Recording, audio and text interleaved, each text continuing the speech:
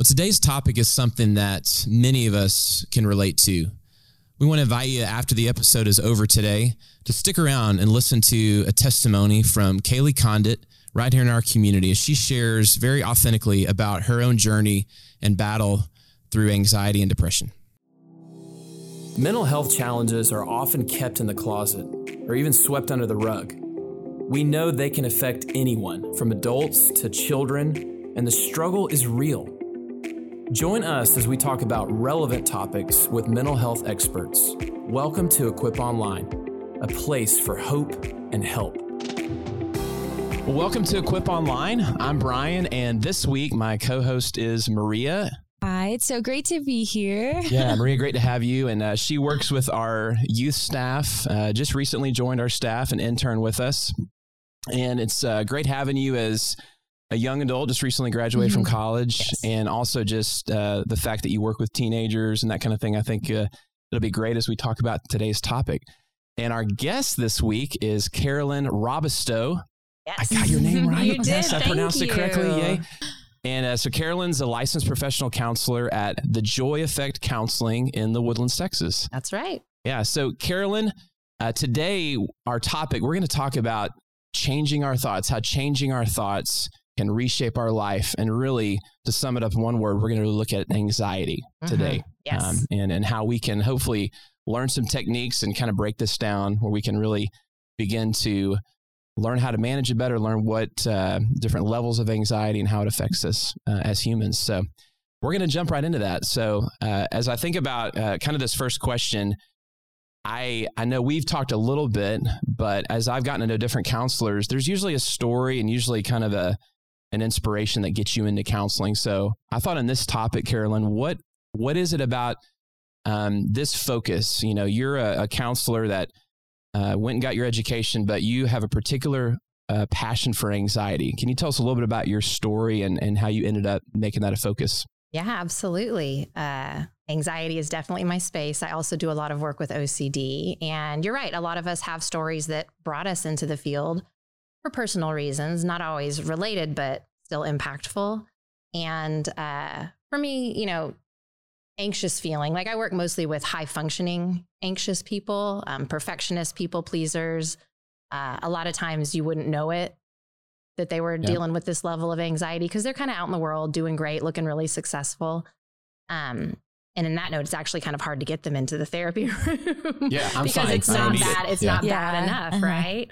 And so my story is really similar to that. You know, I did really well, you know, good grades. I kind of walked a really traditional line for life, kind of did whatever was expected of me, didn't break a lot of rules, was really good at following rules, meeting people's expectations. And then a couple years ago, I was already in counseling. I had a real good story about, I used to be a teacher and helping. I had a mom come to me once who just wanted nothing more than to help her child.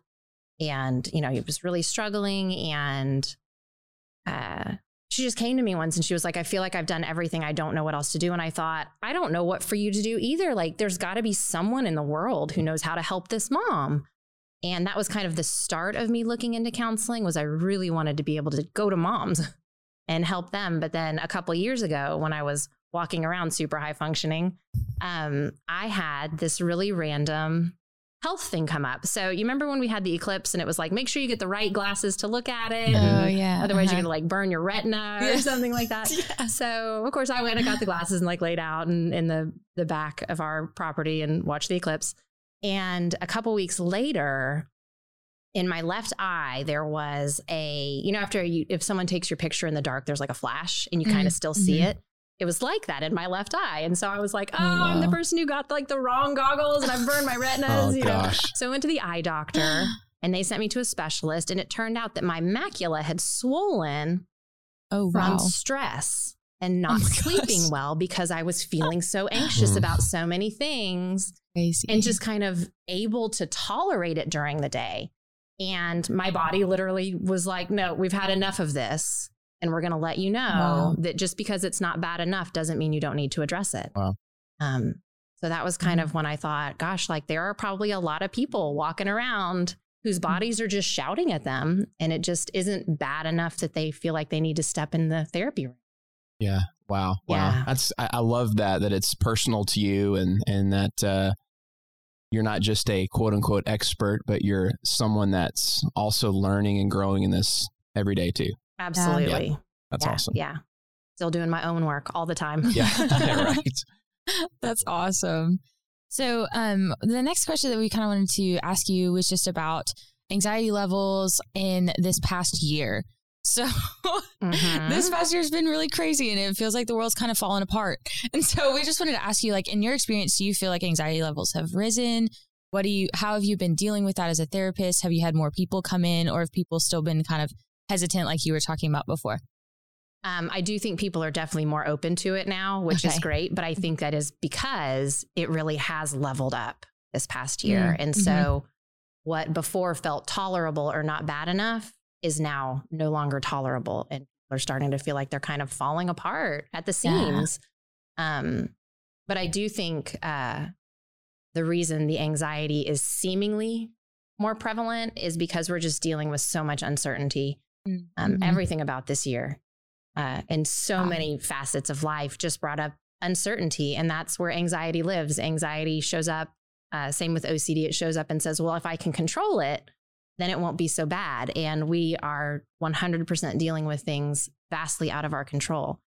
And I know I shared this with you on the phone. I love to put things in 0 to 10 scales. I feel like it takes something as abstract as anxiety and makes it really tangible. And so if a person were existing at maybe a 5 or 6 before, we throw all of this new uncertainty on top of it, and now they're existing at a 9 or a 10, and that's just no way to go about life. You can't continue to function at that level sustainably. So I just think everything, like when you have an open wound, you can take care of it and be really mindful of it.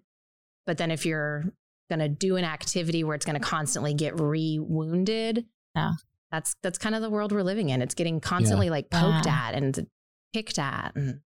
Yeah, no, that's interesting. So it's not that all these people just had zero anxiety before. It's they were just below the line of kind of able to generally kind of function, but it definitely was still there. Yeah. And then once you had this pandemic and quarantine and all that stuff hit, it just knocked it into a realm that, wow, what do I do now? Like, I just can't even function really or manage this. I was barely managing before. Now I certainly don't know how to manage it. Absolutely. Yeah. And for the people who were managing because they had various coping skills, a lot of our coping skills got removed from us in this year. You know, the socialization aspect, being able to see friends and family on a certain level,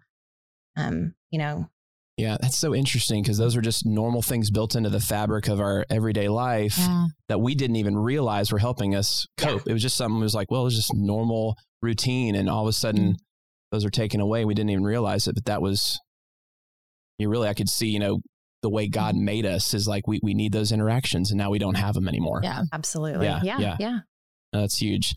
Well, I think, a lot of what we love to do on Equip too is just kind of educating, kind of learning more about these different topics. And so I think, maybe another question is, can you help paint a picture between, looking at what is sort of a healthy, normal level of anxiety for us as human beings versus abnormal or an unhealthy anxiety? Maybe could you just tell us kind of what does that look like, the difference between those two? Yeah, and this is where I'll start to totally nerd out. So you're gonna have to be in charge of landing this plane. We can geek out with you. It's kind of cool. Like, we like to learn too. This is my space. I love it. Yeah.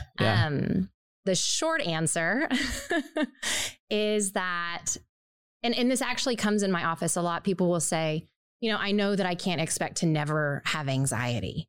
And I think the difference there is you can't expect to never feel anxious, but you can fully expect to not have anxiety. I think that in that idea that we have to expect a certain level of anxiety is what fuels that narrative of it's not bad enough. Oh, well, I'm supposed to feel a little bit of anxiety. No, like, you should feel anxious, if you're in a position where you're doing something new or challenging, or like maybe you're on a podcast being interviewed and there's lights and cameras around, like, people are asking you questions. It makes sense, and it's healthy to feel a little bit like jazzed up about that. When we cross the line is when our brain, in our midbrain, and so this is where I really do start to get on some soapboxes. Yeah. Our midbrain brings with it these past experiences that probably were scary or dangerous based on our development level at the time, and the people we were interacting with and how accessible safety needs were. When it starts to bring those experiences in, and so I'm in a room on a podcast and there are lights and there are cameras, but I'm also experiencing the shame of being laughed off the stage in the third grade spelling bee, which did not happen, but is a good example. I never made it to the stage in the spelling bee. I was not that good at spelling. But so awesome. if that nervousness is also coming up from a past experience, that's where we're crossing the line into, well, we don't have to do that. We don't have to exist in this way where our brain brings in all the past experiences. Wow. That's huge. So I don't know if you want to get into this now, or I'm pretty fascinated with learning more about the brain as well. Yeah. And I know a lot of your work and treatment that you do is really, so on one hand, maybe it seems kind of like, okay, if that is what's causing sort of an abnormal, unhealthy amount of anxiety, if, something from my past triggering this. Mm-hmm. Again, I know you can't fully break this down now, but what are some of the ways that you help somebody? Maybe that scenario, that you mentioned about something that happened in third grade seems to be creating this anxiety that I don't know how to handle. How do you begin to kind of approach that, work on that? Great question.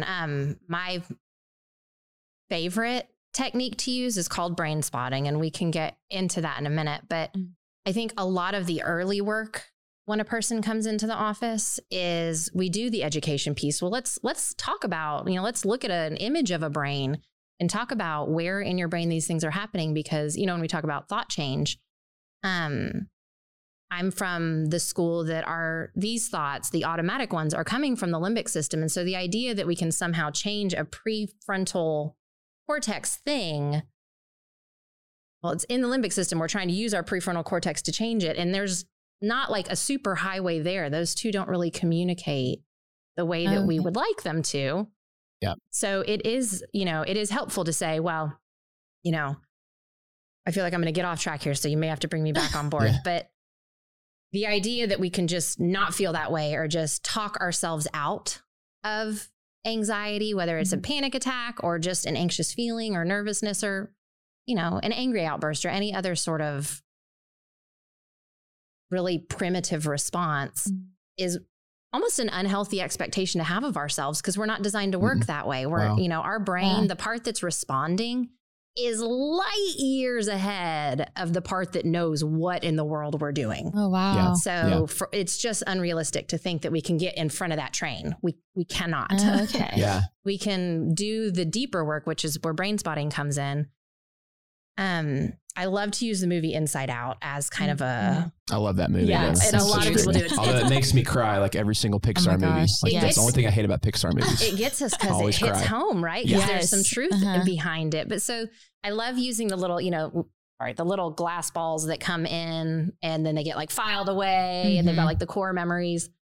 It's not super far. It's a grotesque oversimplification of how our amazingly, wonderfully made brain is. But that idea that experiences come in and they get processed and then they get put wherever they need to get put.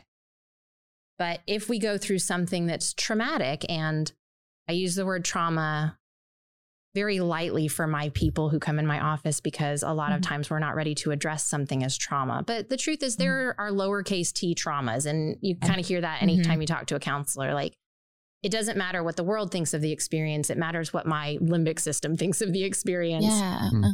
So if for some reason I go through an experience, say the third grade spelling bee, or maybe, I know we shared this example on the phone, maybe I had someone in my life who was really angry and would yell a lot. And in that space, if I'm not able to address it because developmentally I don't have the tools or whatever, or it's, the adults in my life are the ones who are supposed to be handling that for me, my brain kind of like jumps into action with fight, flight, freeze, fawn, whatever it is. And then the brain is so amazing that when something works, it's like, oh yeah, nailed it. Let's broad spectrum apply that to all the things, right? And so then it's going to take that strategy that worked and was necessary in that moment, and it's going to kind of do it for any time something feels similar to that. Yeah. Wow. And that's when it's bringing up the past, and now we're applying what worked then and was necessary then, but is not helpful now. It's more harmful now. Yeah. Wow. Yeah, That's so fascinating, because it does remind me too a little bit about, with any kind of trauma, one thing you hear about is there's this window you have right after it happens, that if you can get into proper counseling and kind of talk that through, it really has incredible benefit for you later in life, versus if a traumatic thing happens, you never have any outlet to talk with anybody, do anything about it. There's a lot of repercussions for later in life that it seems like you're working through. It gets snarled in more. It seems like, I like to use the analogy snarled. of That's a good word. Yeah. Well, and I don't know if you've had this experience, but a lot of the women I work with are very familiar with this experience. When we put our necklaces and they're not all hung separately and they get snarled together, and it's like if you pull on one, it just tightens the knot. Yeah. And if you throw another necklace in, it's getting snarled up in that. Like there's no protecting it from that. Yeah. But sometimes if you just grab it in just the right spot, some of them will start to really come undone. And it's almost like, oh my gosh, like how did I even do that? Wow. But so these experiences get snarled in, but all that to say, even if I, as an adult, have a trauma that happened in my birth, like maybe, it was really difficult on my mom or whatever, like I had a birth trauma, we can still unsnarl that. It's never too late. And we can completely unsnarl it, which feels like a really over-delivering promise, but that is so cool. That is so cool. I know we'll get a little more into that too in a minute. So sorry, I get a little excited here. Yeah, that's okay. I clearly do too. Yeah. Okay, y'all get back on track. All right. Here we are, back on track. So our next question is kind of dealing with like panic attacks or anxiety attacks. So I think that this is something that more and more people I think are experiencing now, or at least as I've been talking to people, they're like, I've been having this sensation where I can't breathe, or I feel like I'm dying, or just like all kinds of different forms of that. So I just wanted to ask you, like, what's the difference? Is there a difference between the two terminologies of like panic attack and anxiety attack? What does that look like, and what's actually going on? And then what if you don't really know what's going on or what's causing that? How do you approach it in that way? Yeah, good question. My first response is, what's the difference between a panic attack and an anxiety attack? Is that if you're having one, it doesn't matter. They feel awful and it doesn't matter what it's called. Like you said, like you can't breathe or whatever it is you're feeling, it shows up so differently. And I think even another little side soapbox is that sometimes we miss anxiety and anxiety attacks because it's not that, oh my gosh, I can't breathe feeling. It's a need to run away, or it's a desire to distract ourselves with something. And I know we'll get into coping mechanisms in a little bit, but so it is important for people to realize that it doesn't always just show up as this really like cinematic panic attack sort of way, but it can. So as far as the difference, it's whatever you want to call it. Like it's your experience. You're experiencing something incredibly scary and out of control. It's just an out of control feeling. As far as I'm going to push pause on what to do if you don't know where it's coming from. I'll get that one in a minute, but I would love to share one of my favorite strategies if we have time for that. That's just a quick go-to that I try to teach my people. And it is a brain spotting strategy. And so, brain spotting is based on the idea that where we look affects how we feel. So we use the eyes a lot. And the short version of that is they basically have a more direct route into the areas of the brain we're dealing with, because our eyes are designed to check for security and safety and get information into the responding part of our brain like yesterday. We don't need our prefrontal cortex deciding what's in our best interest, because it would be things like, there's a saber-toothed tiger. It looks like it has sharp teeth. What do I know about sharp teeth? what do I know about my current situation? And then like by the time we've thought through it, or it's a done deal, right? So we want our eyes to have that direct connection into our more reactive, primitive parts of our brain.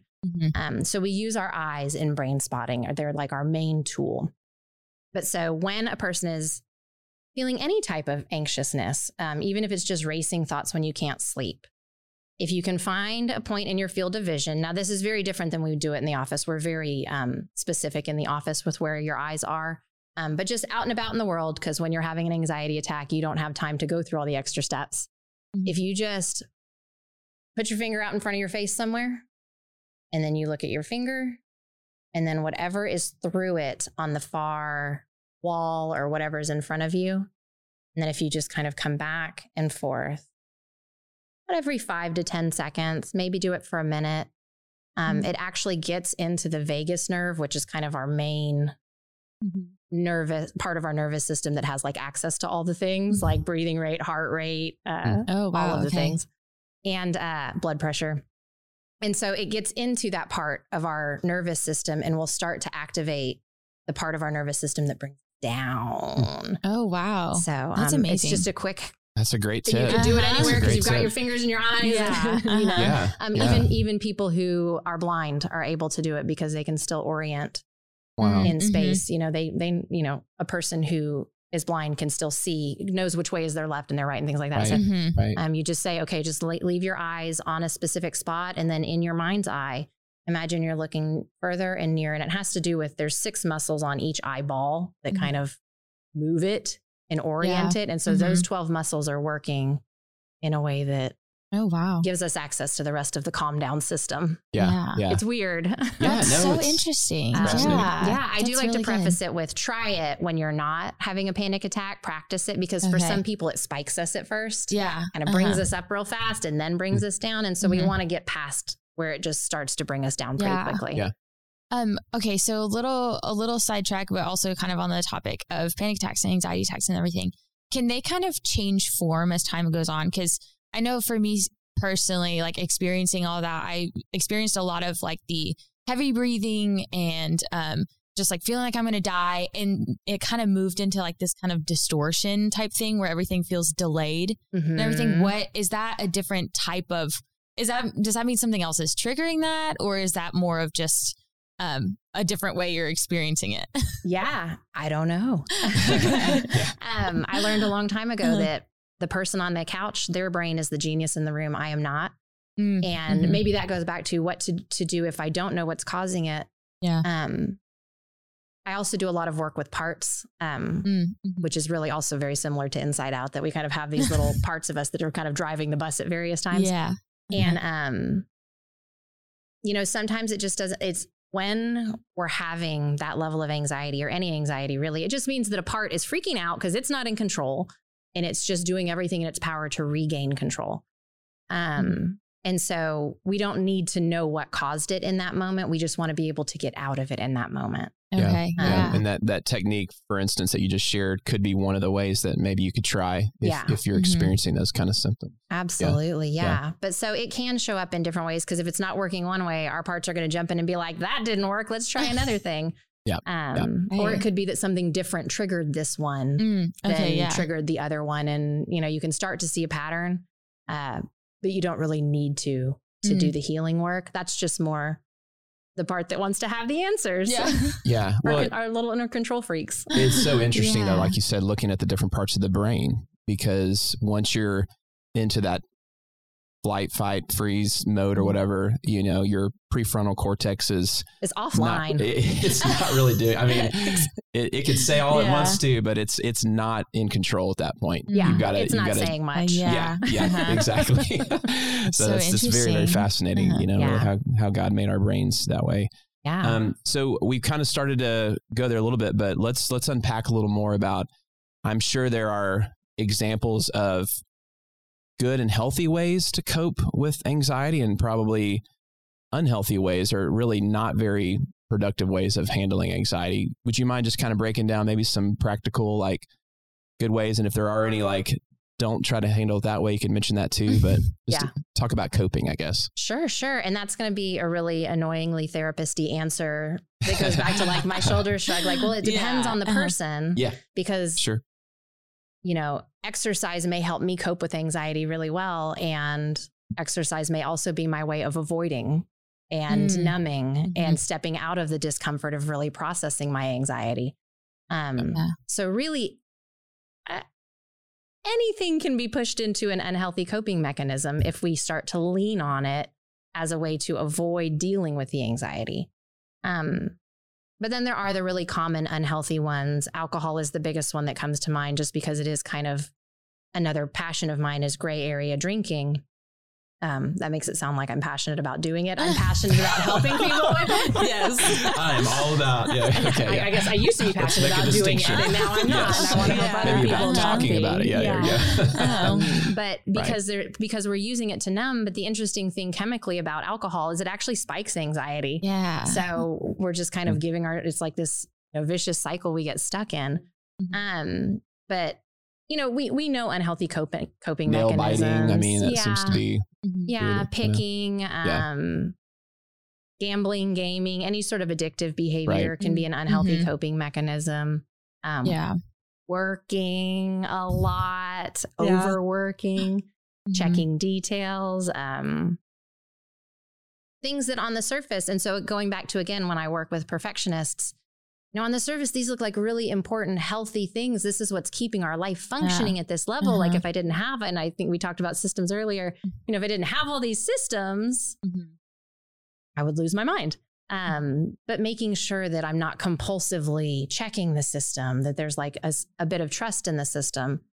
I don't know if that really answers the question about healthy or unhealthy coping, but it really is about a person getting inside and going, well, what am I trying to accomplish with this? Is it, am I getting joy out of it, or am I getting numbing out of it? Is it bringing value to my life, or is it just keeping me from having to be uncomfortable or feel pain?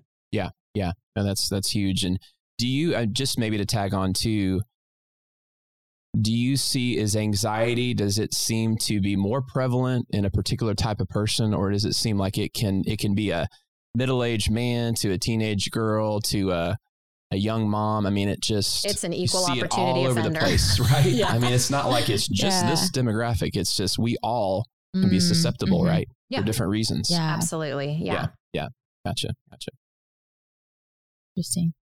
All right. So, one of our ending questions, I guess, is, do you have any advice for how to manage your thought life and just to help prevent anxiety from completely taking over that? Or I guess maybe some, point markers of when, hey, like this has gone too far now, and like now it's becoming to take over my life, you know? Yeah. I do think that if it's existing in your life, just go ahead and deal with it. It doesn't have to, you don't have to hit a rock bottom. It doesn't have to be bad enough before you reach out. And maybe therapy is what's helpful. I think therapy is helpful for everybody, but there are in between roads. You know, there are anxiety coaches, there's groups, there's online courses. You know, if it feels like therapy isn't quite what you need, still look into something in the middle area, right? But again, like I think therapy is helpful for everybody. But as far as markers, I don't know, I may need you to re-ask your question.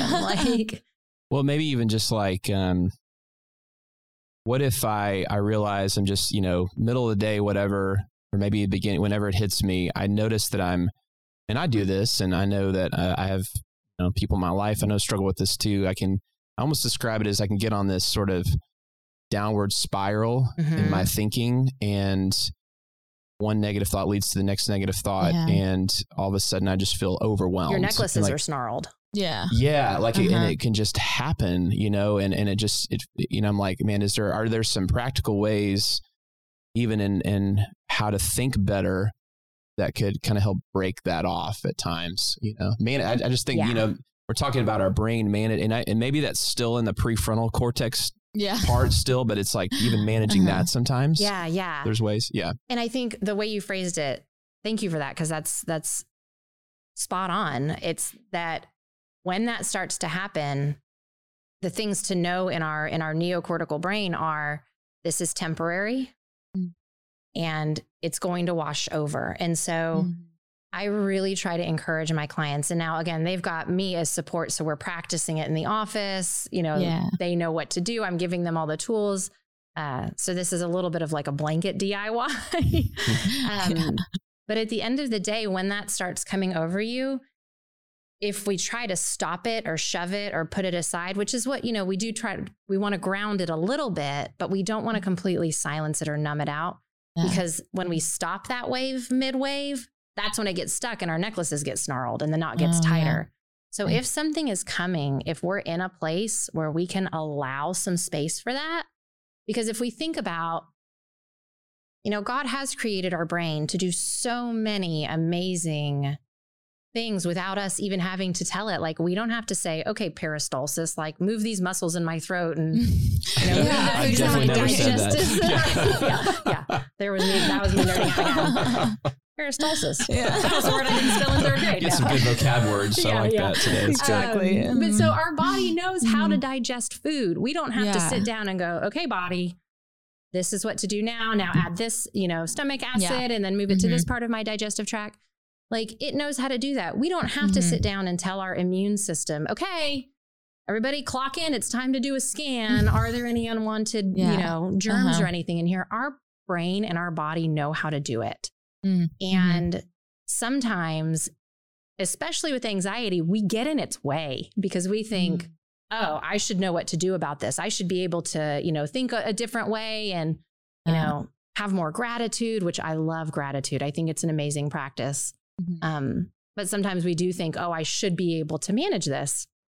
And the truth is, if we can let our brain and body do what they're designed to do, we're going to be better off. But it comes with a certain level of trust that it's going to do.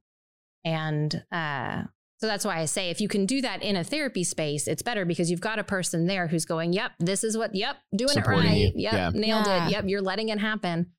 My favorite analogy for brain spotting is, if you've ever gotten a cut, you may put some, maybe like we clean it, give it a little hydrogen peroxide. Maybe we put some Neosporin. If it needs stitches, we give it stitches, but maybe just a Band-Aid. But we don't sit there and say, okay, skin cells, I'm going to need you to grow from left to right in let's go like a hexagon pattern at a 90-degree angle. Like, we don't do that. Our brain knows what to do. And so part of brain spotting is we kind of have to step out of the way and let that subcortical part of our brain do what it's probably been trying to do this whole time. But we're getting dinged at from messages and emails and kids yelling and, the next thing. And then there's a pandemic and like our brain just isn't able to process these things. So just giving it the space to process. So I tell my people, roundabout, I'm coming full circle. If you're in a place where when it comes on, you can just kind of be gentle with yourself and make space for that. Like, okay, I'm feeling anxious. And I teach them how to find a resource brain spot. So let's find a resource brain spot when you're doing that. And then if you can just stay on that resource brain spot and let that wave do whatever it needs to do, great. If you're not in a place where you can do it, that's when we, employ our grounding techniques. We do the vergence, which is the near and far with our finger, or, deep breathing, or, practice gratitude, any number of things that you can Google and find. And then later you go back and you make space to reprocess what it was. Because what happens is we get busy and we never go back and revisit it. And our necklaces stay snarled. Yeah, that's so good. So it's using both parts of your brain at the right time to kind of really look at what's going on there. Yeah, I had another question before we end. Sorry. But okay, so one of the things you kind of talked about was like kind of creating this narrative and keeping things snarled and things like that. And you did mention like should statements, like I should be doing this, I should be doing that, or whatever. What are some ways that we can kind of get rid of the should and actually allow us to experience that moment? Like, because I think sometimes you can get stuck in like, I should not be feeling this way, or I should be doing this, or I should be more grateful, or whatever that is. Like, what are some ways that we can stop and say like, okay, let's just allow my body to do what it's supposed to do. Just like that. Yeah, well said. Cool. Asked and answered. If just noticing. And so the biggest phrase we use in brain spotting is notice that. Okay. Like notice, oh gosh, I'm really shooting myself right now. Notice it. And then just kind of, well, what can I do? Yeah. I love that.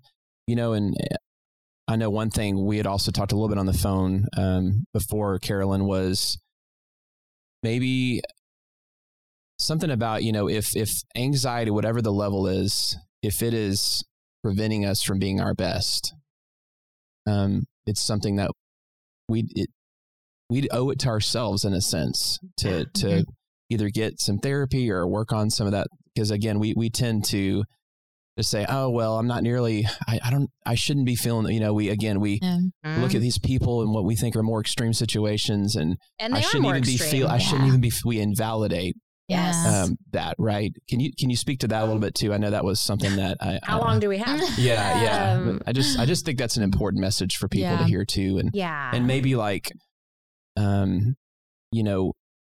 do I know if I really maybe I'm at a place where I could benefit from some help? What are the signs? But anything you want to mention on that? I know. And my husband will laugh because I'm going to default to you are and everybody is. And let's all just get therapy and call it a day and stop wondering. Like, just get it. But, that's my soapbox. But a story I would like to share about that maybe is the reason I work with the population I do work with is because I feel like there are so many people who, if they weren't carrying this level of anxiety with them, would be able to do so much more good in the world than they are doing. And this anxiety is holding them back. And I think they feel it too, like this barrier of anxiety, like, oh, if I didn't feel so anxious, I would have more energy. Maybe I wouldn't be gray area drinking, and then I'd really have more energy. More focus, more motivation, it zaps us of all these things. And so anxiety is one where it's, it doesn't show up like depression where then we're not doing things throughout the day, which is also a grotesque oversimplification of depression. So, but with anxiety, it almost gets you out of your chair in a way sometimes, like you need to do and be busy. So it looks really productive, but if it weren't for that anxiety, your productivity would be so much more focused. You would earn more. I mean, if I could just offer that to like business owners who feel anxious, you would have a more successful business if you didn't have that anxiousness. But there's this belief that, oh, it's what brought me here. It's what fueled my action. And so I have to keep it. But so the story I want to share, maybe not a story, but the reason that I named my practice The Joy Effect is because I thought, I want to work with the person who's carrying the mental burden of running the household, the person who carries the anxiety for the whole system, so that the rest of the people are able to go about without feeling anxious because they know that this other person will almost catch. Like they know the schedule, they know who needs what meds and when the dog needs to go to the vet and who needs to be at what practice and who's going to drive who and make sure we've all got lunches. And not every house has one specific person. So sometimes it's multiple people, but there are people in the house who are carrying that for the rest of the family. And on a certain level, like as adults, it is our job to do it for our kids. But I thought if I can help that person manage that role without the anxiety, it's going to be this ripple effect through the family. Because when one of us feels anxious, we all notice it. We all feel it. It's contagious. We are interconnected beings. We were created to connect. And so I thought, if I can get the one person who's got the most influence in all the things, then their wellness is going to be a ripple effect and influence in all the things as well. So that was why I named my practice The Joy Effect. That's huge. I think that's something that I personally like when I'm talking to students and dealing with it myself as well. Or just, I guess, high functioning anxiety. But that's something that I always tell people is like, we're not excluded from the promise of joy, that God gives us. And we're not excluded from the promise of peace and all of these things like life abundant that Jesus talks about. Like when you're dealing with anxiety, you're not excluded from any of that, even though it feels like you are in the moment. And so I really like the like joy aspect of that, of like, it's more about living like life abundantly, like Jesus talks about, versus just kind of skating through life and getting everything done and it's done. So it's fine, you know? Yeah. I hear that a lot. I'm fine. I'm like, you seem fine. Do you want to stay fine or do you want to be, the most, two most meaningless words ever? I'm fine. Yeah, right. We say that all the time. And that is a cool thing to think about, right? What a great thought as we wrap up. Just not only, if not for yourself, the people that are connected to you as well, right? What a cool, what a much bigger way to live your life, to walk in your own joy. And then knowing that, even whether you're the person in the household like you described, or like a student who is connected to their own relationships and friendships and their circle of influence, when someone becomes more fully alive and full of joy, there is that cool ripple effect. Yeah. And we're better able to serve or do whatever it is our vocation or calling is. We're better able to do that if we're not carrying this anxiety with us. Yeah. Sure. I love that. Well, that's an awesome place to kind of land today. That's such a great message for us. And Carolyn, thank you so much for being willing to spend some time with us. And I think it's such an important topic, and the work you do really, really is significant. So thanks for what you do. And I'd love to ask you, if somebody listening would love to learn more about this topic or connect with you, what would you recommend on that? Absolutely. Yeah. The website is joyeffectcounseling.com. That's just the best way to find me. It's got contact information. I do have other clinicians on staff who also work with anxiety. And so you can kind of browse through them, see if maybe they're a better fit. I'm not the best fit for everybody. And then anyone worried about gray area drinking, the website for that is drinklesscoach.com. Okay. And it's a much newer project. So it's in early stages, but that's exciting. That's awesome. Another great opportunity to hopefully make a difference there for some people. So fantastic. Well, we want to thank you for joining us and listening to this episode of Equip Online. And Equip Online is a partnership between Stonebridge Church and Mosaics of Mercy. And Mosaics of Mercy is a great nonprofit in our community that really desires to be a digital resource hub where they connect people to counselors, support groups, lots of great resources. So they're a fantastic partner with us. And we also want to encourage you to check out our website for Equip. It's equiponlinepodcast.com. And as always, we want to just say, God bless you. And we hope that you walk in the fullness of life that you were created for. My name is Kaylee Condit. I have grown up in the Woodlands my entire life. I'm almost 25. I'll be 25 next week. I am currently going to grad school to get my doctorate in occupational therapy. So growing up, I struggled with anxiety. That was the first thing I really noticed, was my anxiety. This started when I lost my grandmother. She died when I was in first grade, so my academics started struggling and my social life as well. I had a hard time communicating with my peers, and they actually wanted to hold me back in first grade because of the struggles I was going through. I was falling behind in school.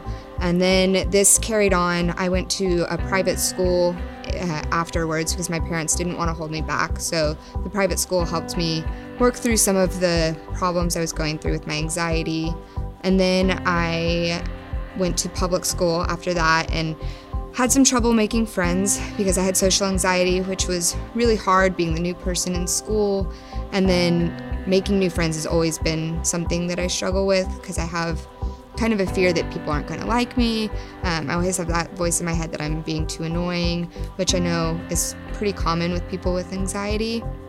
And then going into high school, I struggled with some bullying, which only made my anxiety worse my freshman year.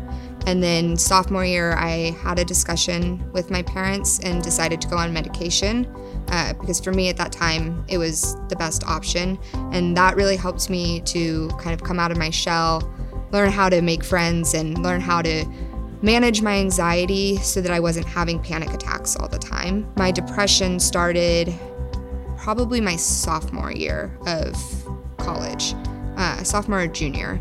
And I didn't really know what it was at that point because I knew my family had struggled with depression, but I hadn't at that point. And so I just kept pushing it off and still doing things with my friends and trying to avoid it. But then it all came to a head my junior year of college when I transferred to Texas Tech. And I actually had to have my mom fly out my first semester there because I was in such a bad place mentally. I wasn't going to classes, I was staying in bed all the time. And when I did go to classes, I'd come home and take a nap immediately because it was just exhausting on my mental health. I found working out, so that's what I've really used to help me cope with my depression. It helps me get out of my head for an hour out of the day, but then afterwards, all the endorphins that have been released just keep me in a better place mentally. That also helps with my anxiety as well. Last year, right before the pandemic, I was at my all-time low in my depression. It was the worst episode I'd ever had. My parents were really worried about me. I was worried about me. I had fallen out of the exercise routine, which didn't help. I ended up seeing a therapist for a little bit. That helped me realize that I needed to get back on track and try and pull myself out of it, which can be extremely difficult. But I started working out again.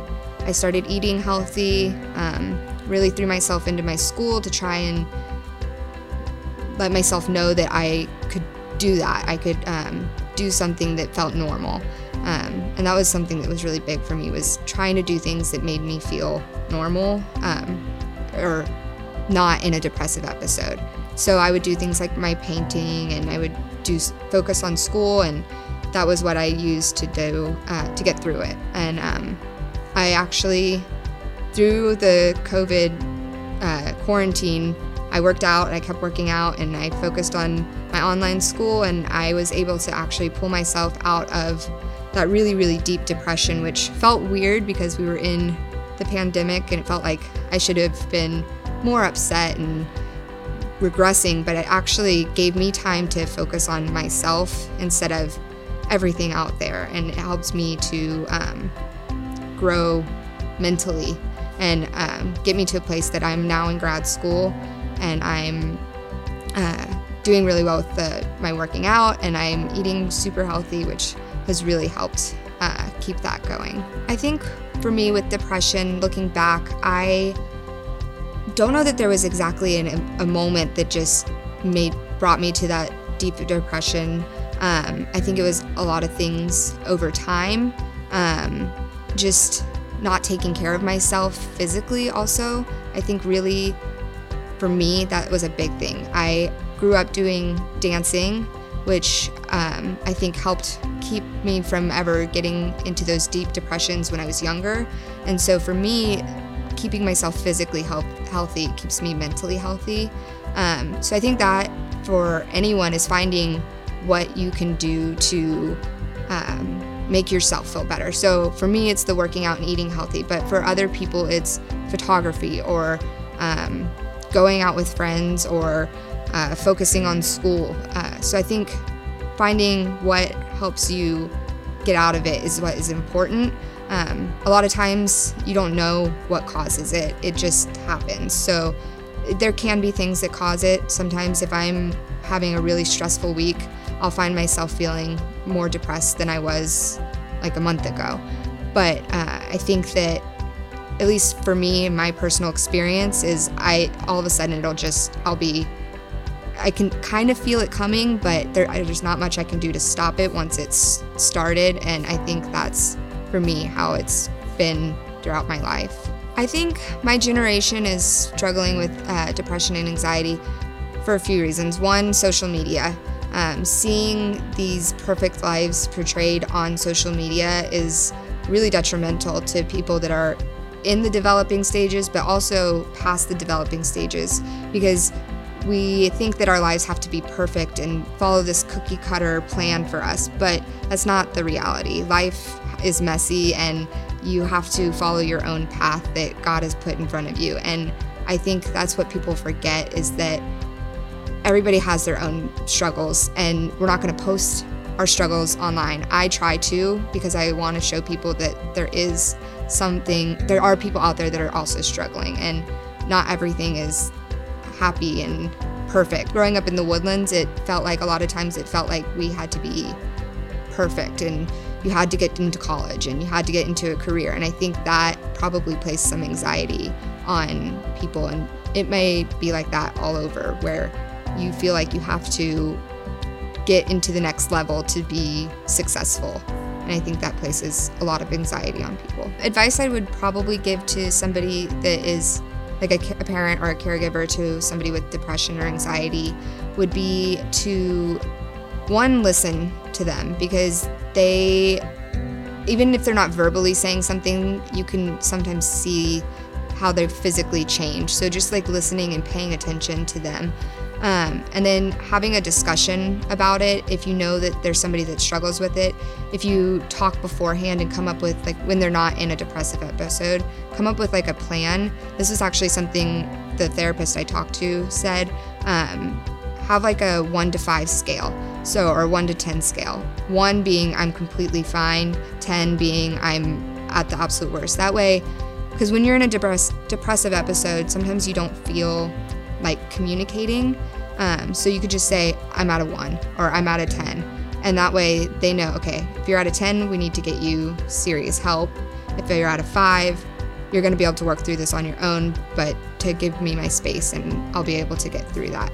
And I think that communication is something I carried through with my mom, and it's been really helpful for us discussing my mental health. The depressive episodes I went through, the one last year, lasted probably about 2 months, and 2 months of actual deep in it. And then there was the time after that I was still struggling, but I was starting to come out of it and feeling better.